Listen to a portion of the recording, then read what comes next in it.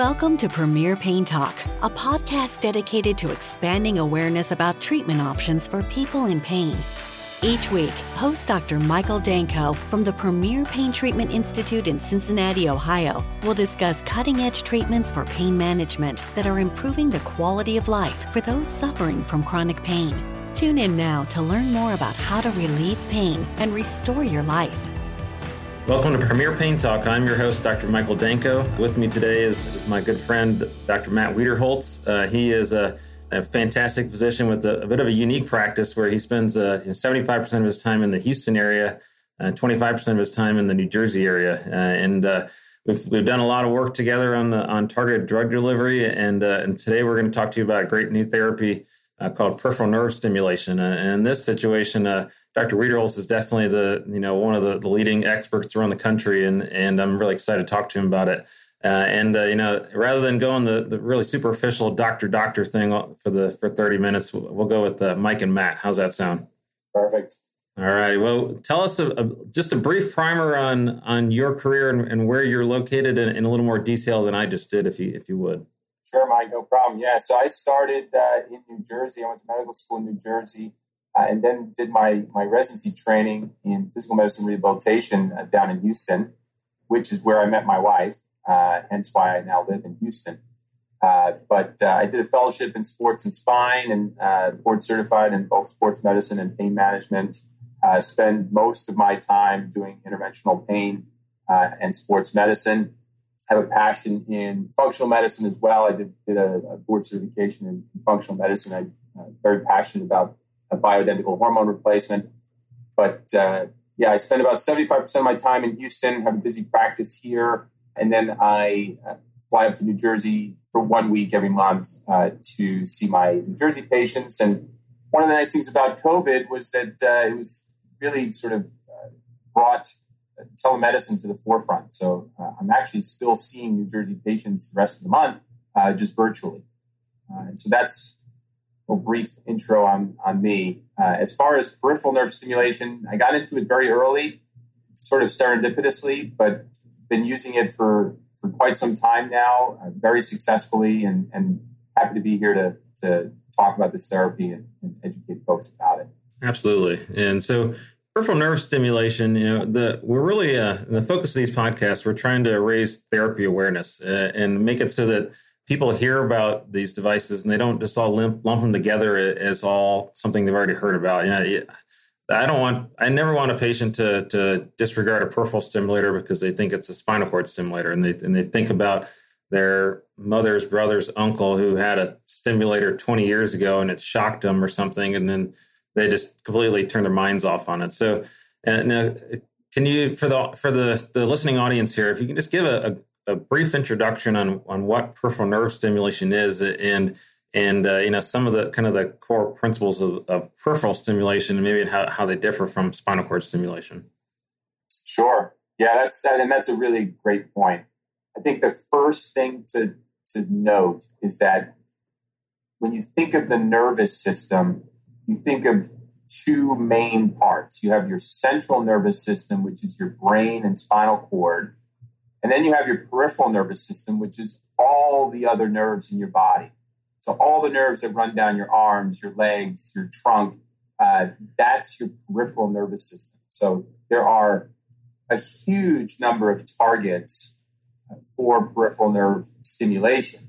When we say stimulation, this is using electrical impulses to stimulate nerves and block pain signals. That's actually one area where it's very similar to spinal cord stimulation in that the technology is really the same. You're using an electrode and a power source, and you're driving energy to a nerve in order to modulate that nerve, the function of that nerve, the transmission of pain signals. And so instead of giving medication and adjusting the dose of the medication, we're giving electricity, electrical impulses to these nerves in order to modulate the signals and block pain. Now, again, to differentiate from spinal cord stimulation addresses the central nervous system. So you're stimulating nerves in the spinal cord, which is part of that central nervous system. With peripheral nerve stimulation, we are actually targeting a very specific target in the peripheral nervous system. So a specific nerve. And so that is a much more targeted approach. So I think of it as a sniper approach versus a shotgun approach with spinal cord stimulation. Yeah, that's a great way to describe it. And there's a lot of emphasis on targeting nerves with peripheral nerve stimulation, but it's also a therapy that that can be used for other types of pain, not just neuropathic or nerve pain. It can be used for mechanical pain, from painful joints and that. So when we're talking about targets, we know that there's a wide variety of options and areas we can treat. But what are some of the most common sources of pain that you treat with peripheral nerve stimulation? That's always a very common question that gets asked.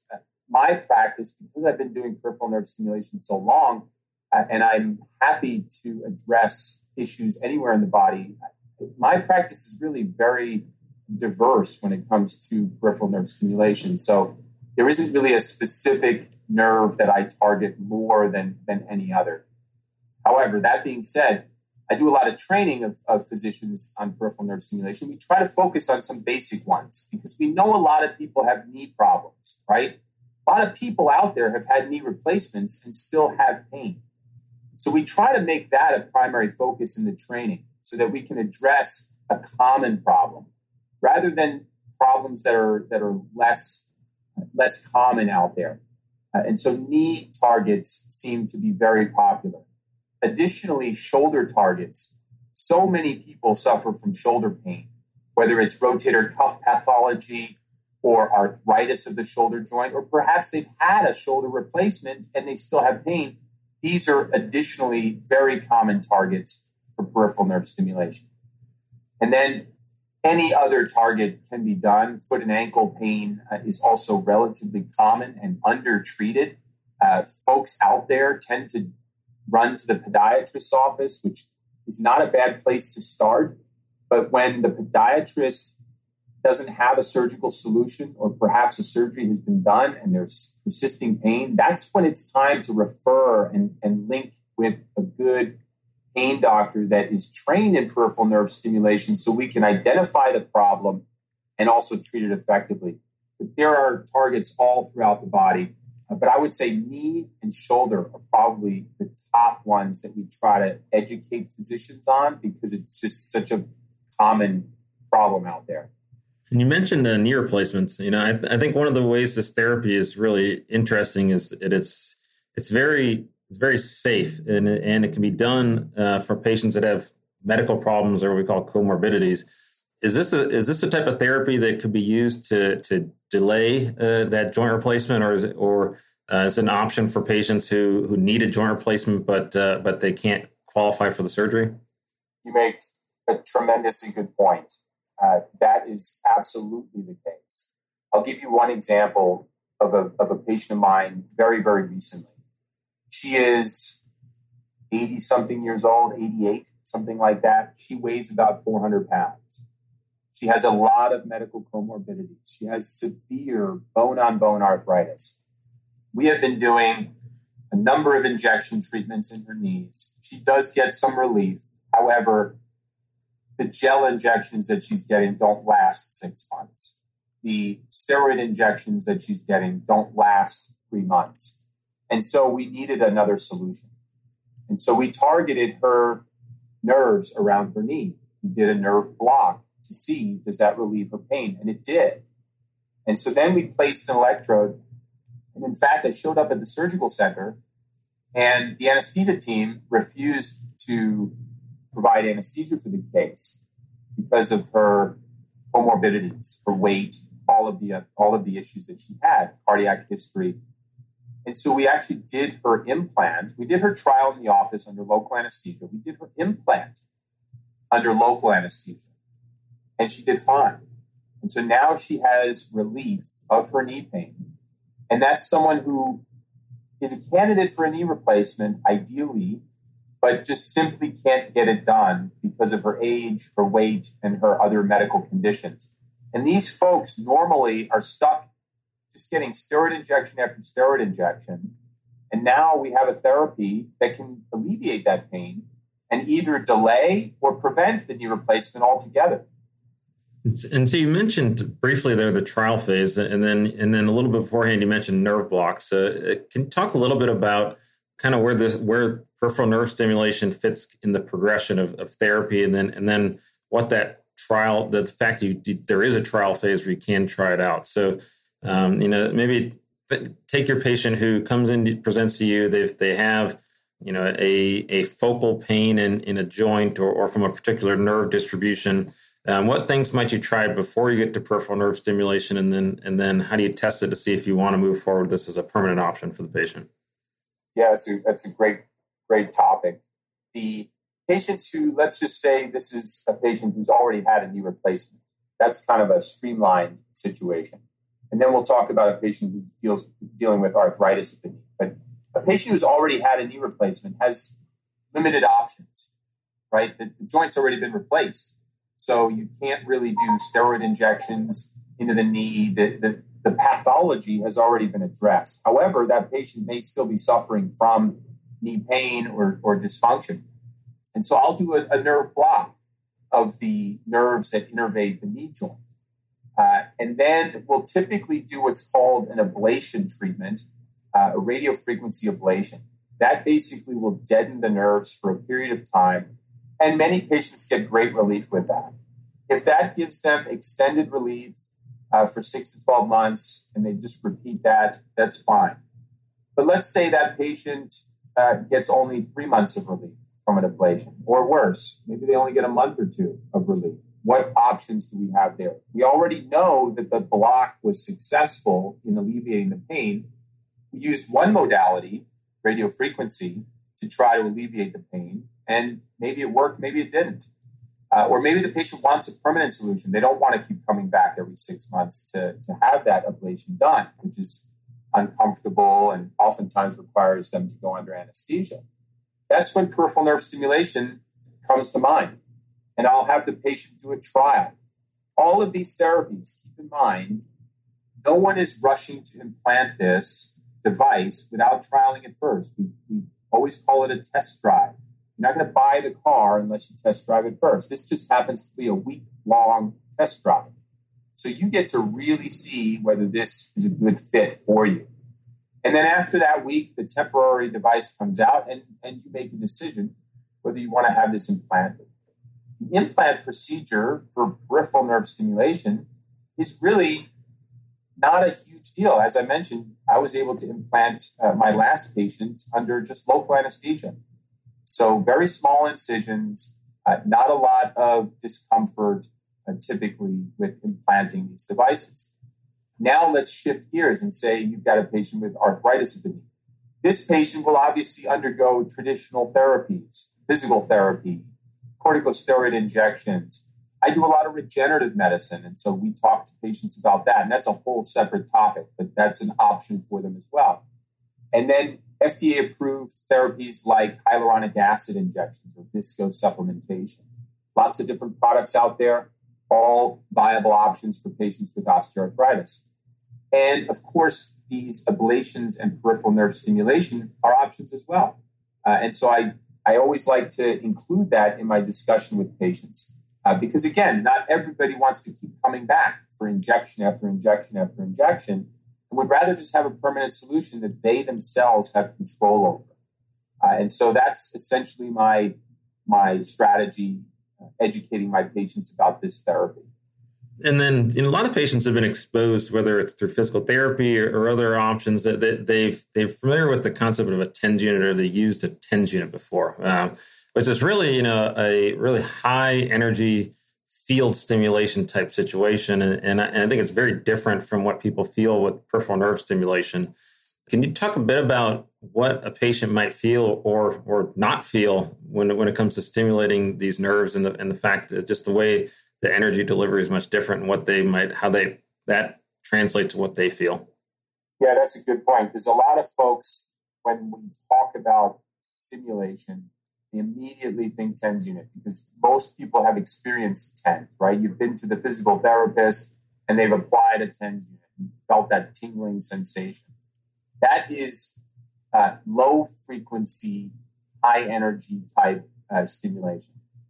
What we're doing with peripheral nerve stimulation in most cases is actually using higher frequencies, close to 1500 hertz, and stimulating in a paresthesia-free methodology. So essentially, what does paresthesia-free mean? It means you don't feel the stimulation. You don't feel that tingling. Now, some people like that tingling, and this device happens to have that type of versatility. Regardless of manufacturer, most of these devices will have the abilities to shift from low frequency to high frequency. So if you like that tingle sensation, we can usually provide that. And if you don't, we can make it paresthesia-free. Now, we've had the most success in our case series that we've published with higher frequency therapy. And so we generally shy away from that tingle sensation. And you tend to acclimate to that tingle sensation. And your brain essentially says, if I don't feel the tingle, then I don't have pain relief. And if over time your body acclimates to the stimulation, you no longer feel that same tingle sensation, you might think that it's not working. Instead, we power it with a high frequency energy where you don't feel the stimulation, but there is energy being driven to that nerve and the pain is relieved. And we found that over 90% of patients actually prefer paresthesia-free settings where you don't feel that tingle. And so if you've used a TENS unit, if you left it on for more than 20 minutes, you've probably kind of felt how that it's sort of uncomfortable. Your skin sort of feels uncomfortable. And so these low frequency stimulation settings tend to be uncomfortable over time. Whereas the paresthesia-free or higher frequency settings, you don't have any sensation whatsoever. And so your body tolerates that, and we can continue to drive energy to block pain signals without that discomfort feeling of low frequency energy. That's great. Now, shifting on to the implant, if a person does some online searching on peripheral nerve stimulation, they may see some reference to this being like a wearable technology or a situation where there isn't a battery implanted like there is with a spinal cord stimulator. Can you talk a bit about what a patient who has an implant and what it is with their day-to-day life in terms of how it's different where it doesn't have a separate implanted battery that's under the skin? Yeah, and that's actually highly desirable. The challenge with peripheral nerves, particularly as you get to areas where there's not a lot of fat, there's not a lot of tissue, trying to shove a battery under the skin in that area can be very challenging. So these devices have been designed, at least the ones that are currently FDA approved for peripheral nerve stimulation, they've been designed to not have an internal power source. Instead, the power source is external and built into wearable technology. And so just like you're used to wearing a strap or a sleeve to put some of your other devices, so let's say you're a runner and you want to carry your phone with you while running, but you don't want to hold it, you probably have some sort of wearable that you're using, whether it's a strap or a sleeve or some sort of pouch that you're using to engage those devices. This is no different. And so there are companies that have devices that stick on your skin. There are other companies that have devices that are incorporated into wearables, into clothing. And so these are options that make the surgery less invasive, so you don't have to have an internal battery. And it makes it really easy for folks to use these devices. What's the MRI status with these devices? Is there a difference between the different devices in terms of their MRI conditionality? There is, and in that case, I would recommend looking at the actual instructions for use for each of the companies. But there are devices that are MRI conditional, meaning you can still get a full body MRI with a peripheral nerve stimulator. It's important to ask your doctor which manufacturer has MRI conditional status, which one doesn't. And so that's a discussion that I think is important to have with your physician. I also really think it's a good idea to make note that, look, there are different manufacturers out there. what's the advantage, disadvantage of each one of these? So, for instance, when I'm in New Jersey, that's a very different climate than when I'm in Houston, right? So in Houston, it's hot and sticky all the time. I would shy away from a device that sticks on your skin, that relies on good contact with your skin, because we're sweaty all the time here. Now in New Jersey, where the climate is drier, it's cold the majority of the year. Okay, we have a couple of months where it's hot and sticky, but generally speaking, it's a climate where that wouldn't be as big of a deal.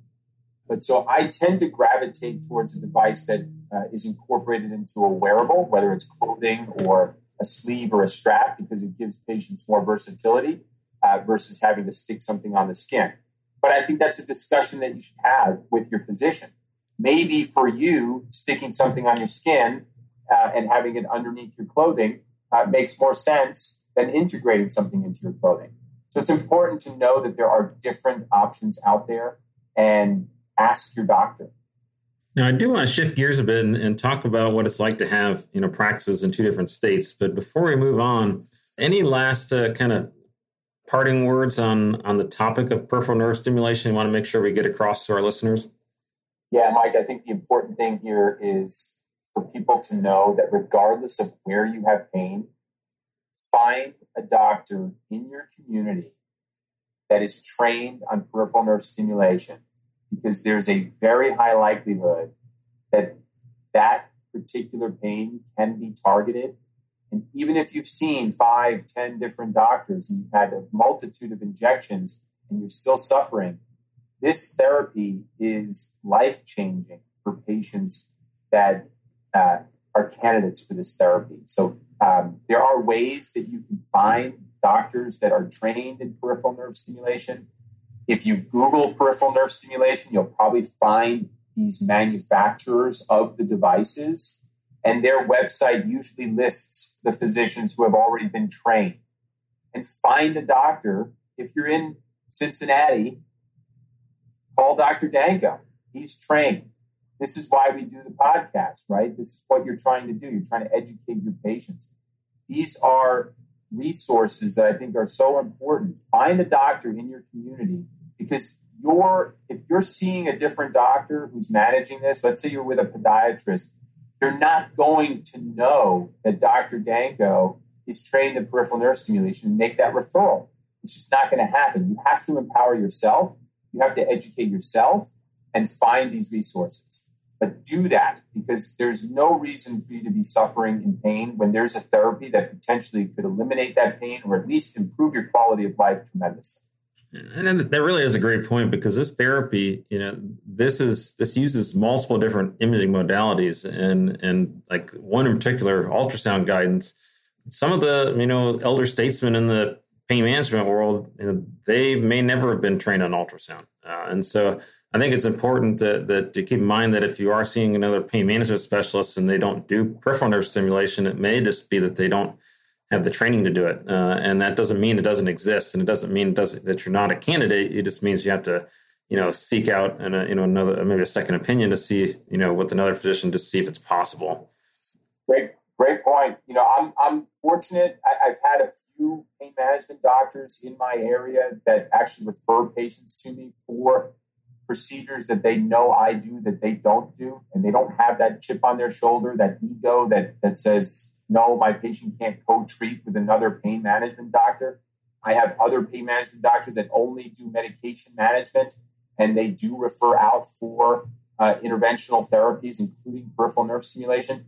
But I would say 98, 99% of the time, if you are under the care of a pain management doctor that is not trained in peripheral nerve stimulation, you will never get peripheral nerve stimulation unless you educate yourself and empower yourself to find it. All right. So over the last couple of minutes here, I want to shift gears and talk about, having practices in two different states. And you might think I want to talk about medicine and talk about, regulations and rules and different things. I really want to talk about what it's like to live in two different states, every month. And like, for instance, does your diet change? Do you eat one way in Houston when you're around your family all the time? And are you a junk food fiend in New Jersey. What's it like living on the East Coast and in the heart of the South every month? Yeah, you mentioned diet. That's embarrassingly true. I have a wonderful wife at home who is an amazing cook, and she takes great care of me. And so I eat really great meals when I'm in Houston. When I'm in New Jersey, most nights I'm networking.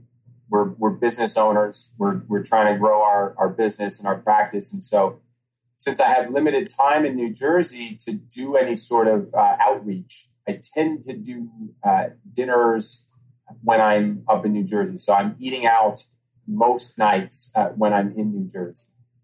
Now, fortunately, my immediate family, my parents, my brother, my sister, live up that way. And so oftentimes on the weekend, I get home-cooked meals with my family. But most nights, I'm not eating the best food. But as far as just the overall life, you're living in hotels for a week versus being in your bed at home. That's a bit challenging. The one saving grace, I think you and I are both into fitness. I started my career as a personal trainer and worked as a trainer through college and first part of medical school. And so I really value fitness. I'm a member at Lifetime Fitness, and I have a Lifetime Fitness within a 5-minute drive of each of my offices. And so that's a big saving grace for me. And that sort of keeps me grounded when I'm traveling. So my routine is still the same. Wake up in the morning and go to Lifetime, get my exercise in and get ready for the day. And so I really credit that to keeping me sane and on task. So when it comes to sports teams, how does that factor into it? Do you tend to root for more of the East Coast teams? Are you rooting for more of the Houston-based teams? Are you a huge fan of what's happened in the NCAA tournament with Houston knocking off whoever it was last night? I think it was maybe Arizona or something. So I'm not a huge sports buff, and the reason I kind of got away from it, I was a huge Michael Jordan fan and huge Chicago Bulls fan growing up. However, now, mainly because I'm traveling so often, when I'm home, I try to just be with my family and not get too bogged down with watching sports and watching television. So I actually got rid of cable a number of years ago. I don't watch any television. So I kind of tune out to sports nowadays, which is sort of a positive and a negative as well. But yeah, it's not a big thing for me. As far as like going to games, I still enjoy going to a game, and I tend to just root for the home team. So I lived in Philadelphia for 8 years and rooted for Philly teams when I lived there, and now I live in Houston, so I root for Houston. But you can brand me a bandwagon guy, but I just tend to root for my home team.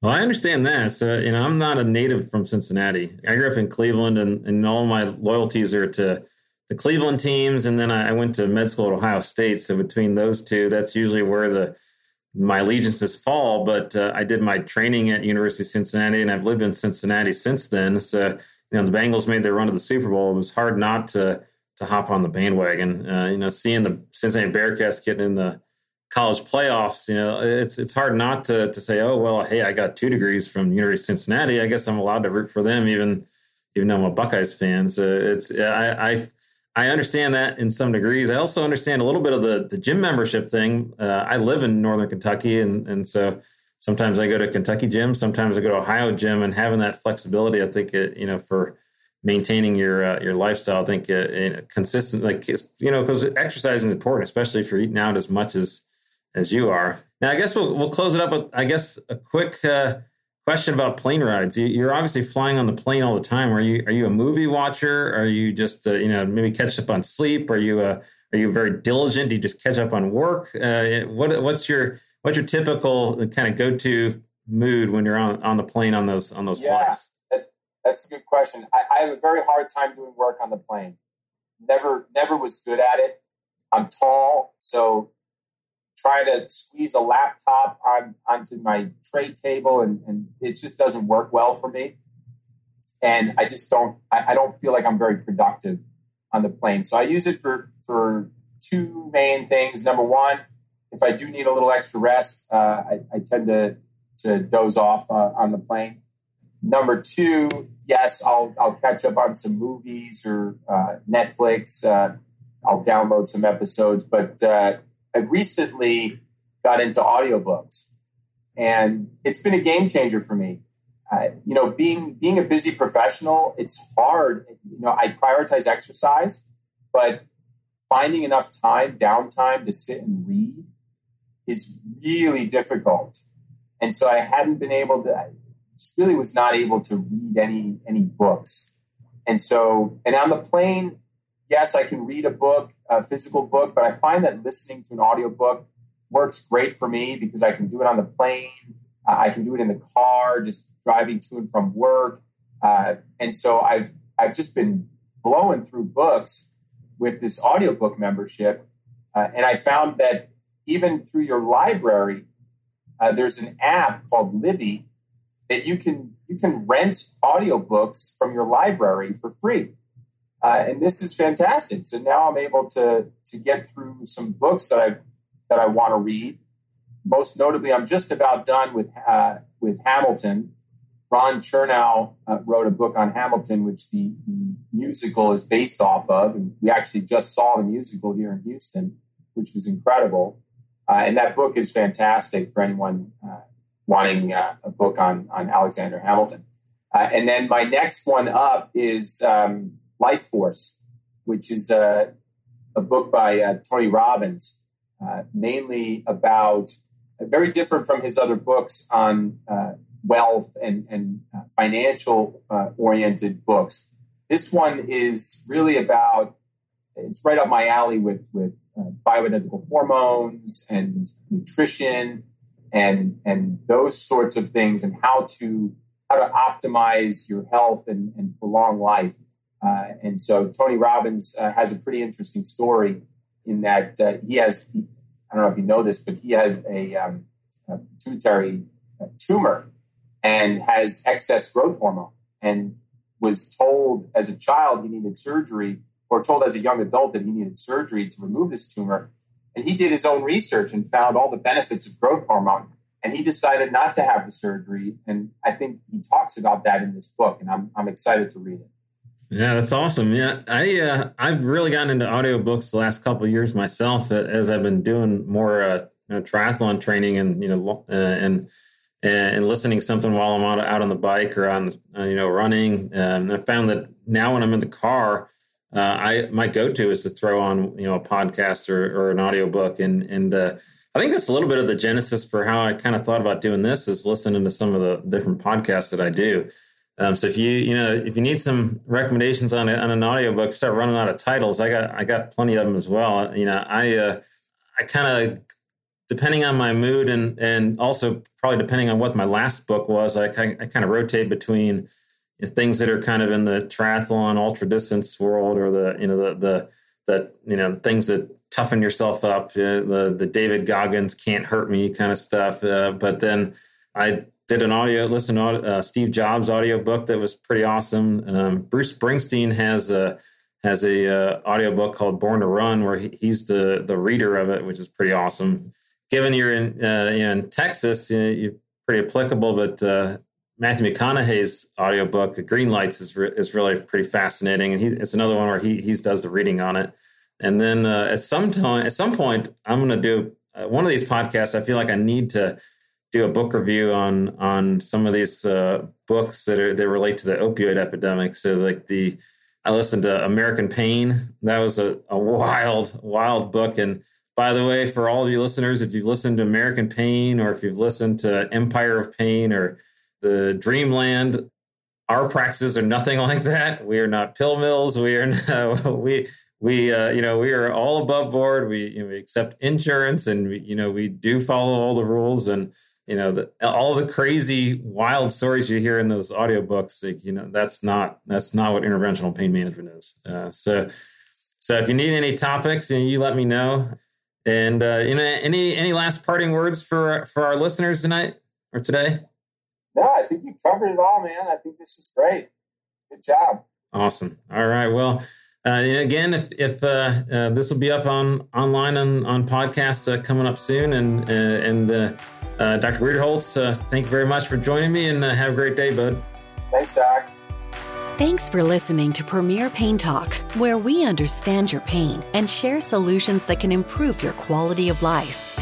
This episode is brought to you by Premier Pain Treatment Institute, which has convenient Cincinnati area locations in Loveland, Mount Orb, and Hillsborough. Be sure to rate, review, and subscribe so you get updates on all new episodes. Feedback is sincerely appreciated.